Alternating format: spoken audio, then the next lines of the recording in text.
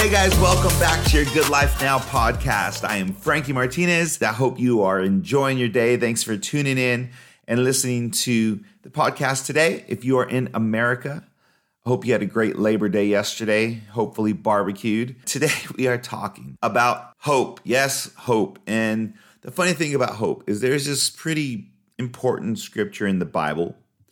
1 Corinthians 13:13, it says, "Now these three remain, faith, hope, and love, but the greatest of these is love." And so it talks about these three primary main important parts of our life: faith, hope, and love. And I'm sure you can agree with me that love gets a lot of attention, right? It's the most important thing. Love God with everything you got. Love your neighbor as yourself. We see love all over the place. Faith, another very prominent, important topic, right? Faith. Without faith, it's impossible to please God. Faith is always being talked about. But what about hope? Hope is occasionally talked about, but it doesn't get as much airtime as faith and love. Hope is different than faith. It's definitely in the same family, but there's definitely some major distinctions to hope that makes it different than faith. So today we're going to talk about hope because I believe it's important and I believe that it's something that God wants in your life. So we'll find out why, okay? The difference between faith and hope. Faith is the confidence that something will happen. It's when you're confident, you're assured this is going to happen. That's your faith, right? It's immovable, it's unshakable, it's great. But what about hope? Hope, by definition, is a feeling of expectation and desire for a certain thing to happen. Listen to that.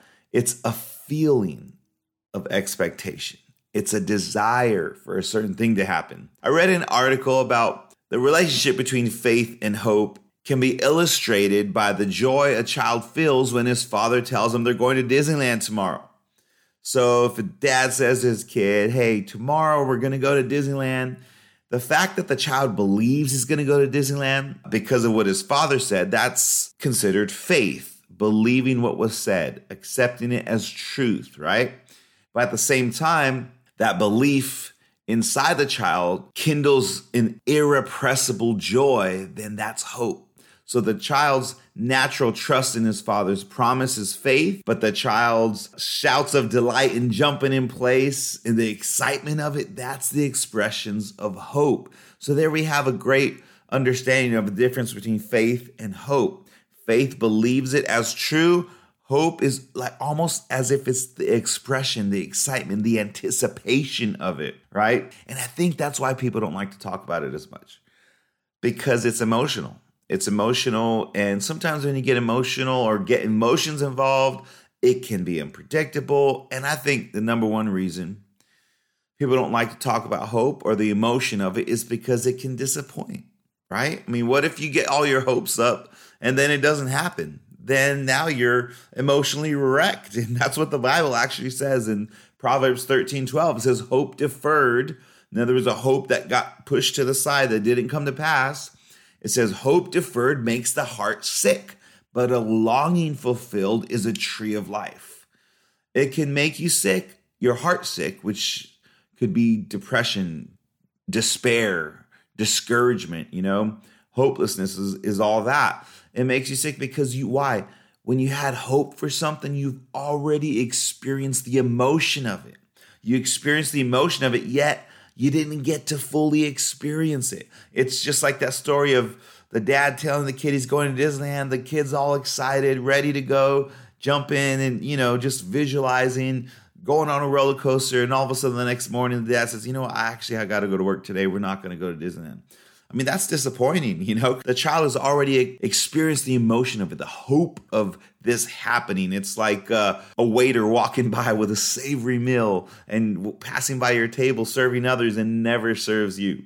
Maybe they ran out of food or whatever, and you got to go home. So, I mean, imagine that. You're like anticipating, you can smell it. It's getting the senses involved, and you're visualizing, you're anticipating, and then it doesn't happen.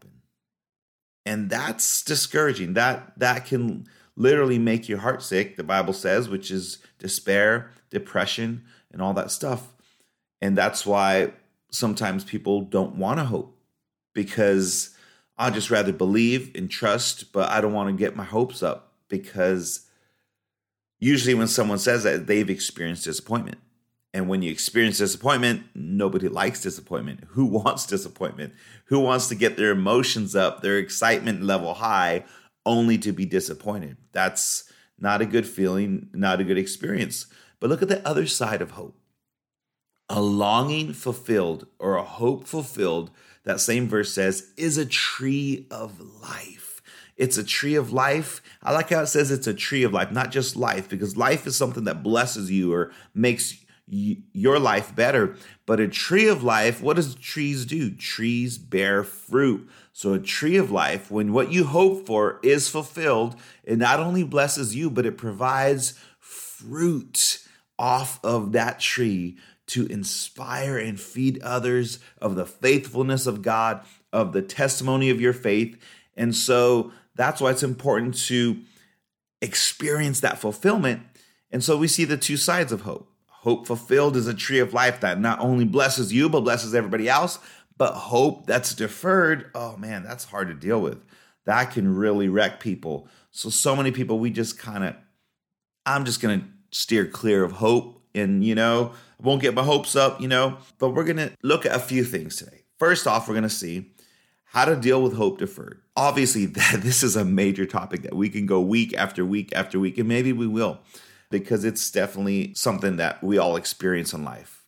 Hope deferred, disappointment. How do you deal with it? So today I'm going to share with you just 2 quick points to get through or to deal with disappointment or hope deferred. So here we go. How to deal with hope deferred. The first one is understanding that delays are not denials. Delays are not denials. We got to understand that God's answers aren't just yes or no. There's also a not yet. Sometimes we think it's yes or no. So when we pray and something doesn't happen, we interpret it as no. Well, it could be a no, but it also could be a not yet. It could be wait. Things aren't set up yet. There's more to do in you to prepare you for that. There's more to do around you and other people to prepare you for whatever you're believing God for. So it's not always a yes or no answer from God. There's also a not yet. And that's actually encouraging because, you see that throughout the Bible, so many people waiting on God for these promises. And it wasn't that they were denied. It just wasn't the right time. So I encourage you, if your hope has been deferred, if you are experiencing disappointment or are still trying to get through a past disappointment, you got to understand that it doesn't mean it's a no. It could be a not yet. And I know waiting can be frustrating. Waiting can, nobody likes to wait, but waiting builds tremendous character. And I know nobody wants to hear that. But if you understood what God had in your future, you would know why he's preparing you so much for your future. Because it's a big thing and it takes a lot of preparation for something amazing, such as amazing as your future in your life. So the first way we could deal with disappointment or our hope being deferred today is to realize that God's delays are not denials. The second one is to realize that Manasseh is coming. You're like, who the heck is Manasseh? Well, if you remember the story of Joseph in the Bible, I've talked about him in I think the first season a lot, and he's one of my go-to people in the Bible to talk about. There's so much of valuable insight in his life and the story. It's just a great story. Regardless, even if you don't want to look for the truth, it's a great story. The story of Joseph in the Bible. But we understand that Joseph had a great promise. He got his hopes up from this dream that he got. And I'll just recap super short. Obviously, he was sold into slavery by his brothers because they got jealous of him, didn't like his boasting. And then he got falsely accused of rape. So then he was not just sold into slavery, but then he was thrown into prison. And this went on for 13 years, guys. He had this promise. He had to wait 13 years from being a slave to being in prison. And after those 13 years, I mean, when Joseph probably thought it was never going to happen, I don't know, maybe he did. Maybe he's kept his hope up.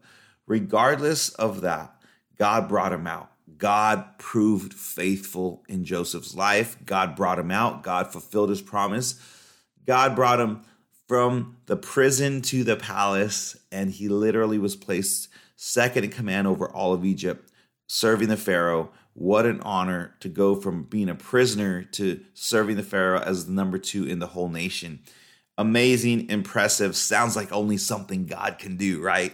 And let that story, if you want to be encouraged, read that story in the Bible. Let it encourage you. Let it inspire you that God still does these things today, and he's setting you up for success in a way that you have no idea.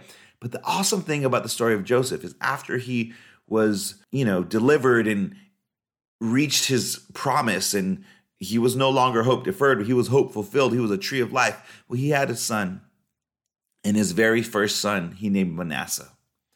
And that's very important because the word Manasseh, it literally means God has made me forget my troubles in my father's household. He named his first son, and I think it's cool because in the Bible times, they didn't just pick names what sounded trendy or cool or aesthetic. They picked names that were symbolic and had meaning and represented something. It was almost like a declaration of faith when names were chosen. And so for Joseph to name his first son Manasseh, it says, God has made me forget my troubles in my father's household. Why is this cool and important? Because when God restores, he fully restores. Even though you might have faced some major disappointment, maybe you're still recovering from a past disappointment, a hope that was deferred. First, know that God's delays are not his denials. And second, know that Manasseh is coming. What I mean is that when God comes through for you, he will restore every part of you. He will restore you to the point where you will be able to say, like Joseph, God has made me forget my troubles. And he says, and my father's household. Why? Because he wants to, forget about his family. He knows because there was a lot of pain there. There was a lot of pain. And so not only will God restore you to the point where you'll forget your troubles, but he will heal the pain. He will heal the pain of your life, of the trauma you've experienced. God can do that. And it only happens when we trust God. We wait on him and we allow him to show us that it's not really hope deferred. I think we think it's hope deferred, but the story's not over yet. We think it's, the hope that didn't fulfill us or got rejected, but it's not, because the story's not over. If the story was over, then it would be hope deferred, but the story's not over. So it's not completely hope deferred yet. It's just not yet. It hasn't happened yet for one reason or another. But if we trust God, if we keep believing and resting on him, then we will experience that. And we, like Joseph, can say, God has made me forget my troubles and healed my pain. Wow. So this verse in the Bible, next verse, it's Romans 15:13. Been one of my favorite verses since I was 18 years old. It says, may the God of hope fill you with all joy and peace as you trust in him, so that you may overflow. Another translation says, so you may be bubbling over with hope by the power of the Holy Spirit. Why do I like this verse? Because it says, may you be bubbling over with hope. This is significant because it shows us that God wants us to hope. God wants us to hope, not just walk in faith. It's not just faith, it's faith, hope, and love, right? Faith, hope, and love. We don't have a problem with faith. We don't have a problem with love. It's the hope part that we're like, I don't want to get my hopes up. God wants you to get your hopes up. God, not only does this verse say that God is the God of hope, but it says that may the God of hope fill you to the point that you are bubbling over with hope by the power of the Holy Spirit. Why? Why does God want you bubbling over with hope? Because God knows your future. God knows your future. God wants you to not only walk in faith, but to be bubbling over with hope, to feel the emotion, the excitement, the joy, of what he has for you. The Bible says, no eye has seen, no ear has heard, no mind conceived the things that God has in store for those who love him, right? God is not afraid of you being hopeful. God is not afraid of you getting your hopes up when you love him, when you serve him, when you're living a life for him. Why? Because he has every intention of fulfilling your expectation. Your expectation proves your faith. It goes hand in hand. You can't have faith without hope, and hope without faith. They work together. So hope is like the stamp of approval on your faith. And God needs us not just to walk in faith, but to express our hope, because he has every intention of fulfilling your expectation. He knows something that you don't. He knows your future. What does the Bible say? Jeremiah 29:11, it says, I know, this is God speaking. He says, for I know the thoughts and the plans that I have for you, declares the Lord. Plans to prosper you and not to harm you. Plans to give you hope and the future. Hope and the future. God says, I got plans for your life. I got great plans for you. Plans to prosper you. Plans not to harm you. Plans to give you hope and a future. God says, if you can get a sneak peek in your future, you wouldn't be afraid to hope. Now, don't let the timeline discourage you, because the timing depends on things sometimes you can't even control. It's God's working and preparing other things. Sometimes it's getting our hearts right and getting our hearts in the perfect posture to receive and letting God build our character and develop us and teach us. There's so many reasons why it's a not yet in a response to our prayers. But regardless, that's not our job. Our job is to trust God, to love God, to believe God, and to be filled with hope. That verse, Romans 15:13 says, may the God of hope fill you with all joy and peace as you trust in him. Trusting in God will help lead us to not only faith, but trusting in God will allow hope to rise up inside of us.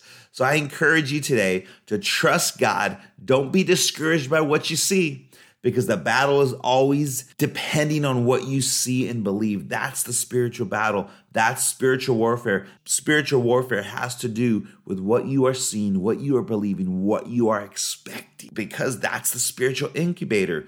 What you believe, what you see, what you expect, that's the spiritual incubator that can give birth to your dreams. It's the spiritual birth canal to releasing heaven on earth. So God needs us to not just trust in him, not just to have faith, but to let hope fill us up, bubble up. Let's not just be people of faith and love. Let's not be afraid to get excited when we serve God. Not be afraid to get excited and express the joy of the Lord in our life and say, hey, I know, things may not be exactly the way I wish they were today. And see, that's the thing. Faith is today. Hope sees the future. You got to combine them so you can enjoy your good life today and live your good life now, regardless where you're at, knowing that good things are coming in your future because you are filled not only with faith, but with hope, and you can see a great future. Isn't that what the Bible says? Where there is no vision, people perish. When you don't see a positive future for your life, life is discouraging. Life is depressing. Life can be filled with despair. But the opposite of that then is where there is vision, people flourish. So when you have a vision in your life and you can see a positive future, then you're going to flourish emotionally, physically, mentally. You're going to start flourishing because you can see and expect that good things are coming. So listen, I know discouragement, despair, hope deferred is a real deal. I've experienced much of it in my life, just like you, but we can get through it as we trust God and be filled, bubbling over with hope, and see that God has great things in store for us. So I hope this encouraged you. I hope this caused you to walk with your head lifted up. Isn't that another verse in the Bible I remember? It says that God is the glory and the lifter of our head. God doesn't want us walking around with our head down in depression and despair, seeing the negative. God wants us to God wants to be the lifter of our head, where we can put our head up knowing that if God is for us, who could be against us? God wants to lift our head knowing that good things are coming our way. So I encourage you. I hope this puts some faith inside of you and allows you to get some excitement and anticipation of the hope that God has for your life. I love you and appreciate you listening to this podcast. Be sure to say hi on social media, everywhere you can find us at Your Good Life Now. And as always, my friends, cheers to your good life. Good life. I'm just living that good life. I'm just living that good life. I'm just living that good life. Good life.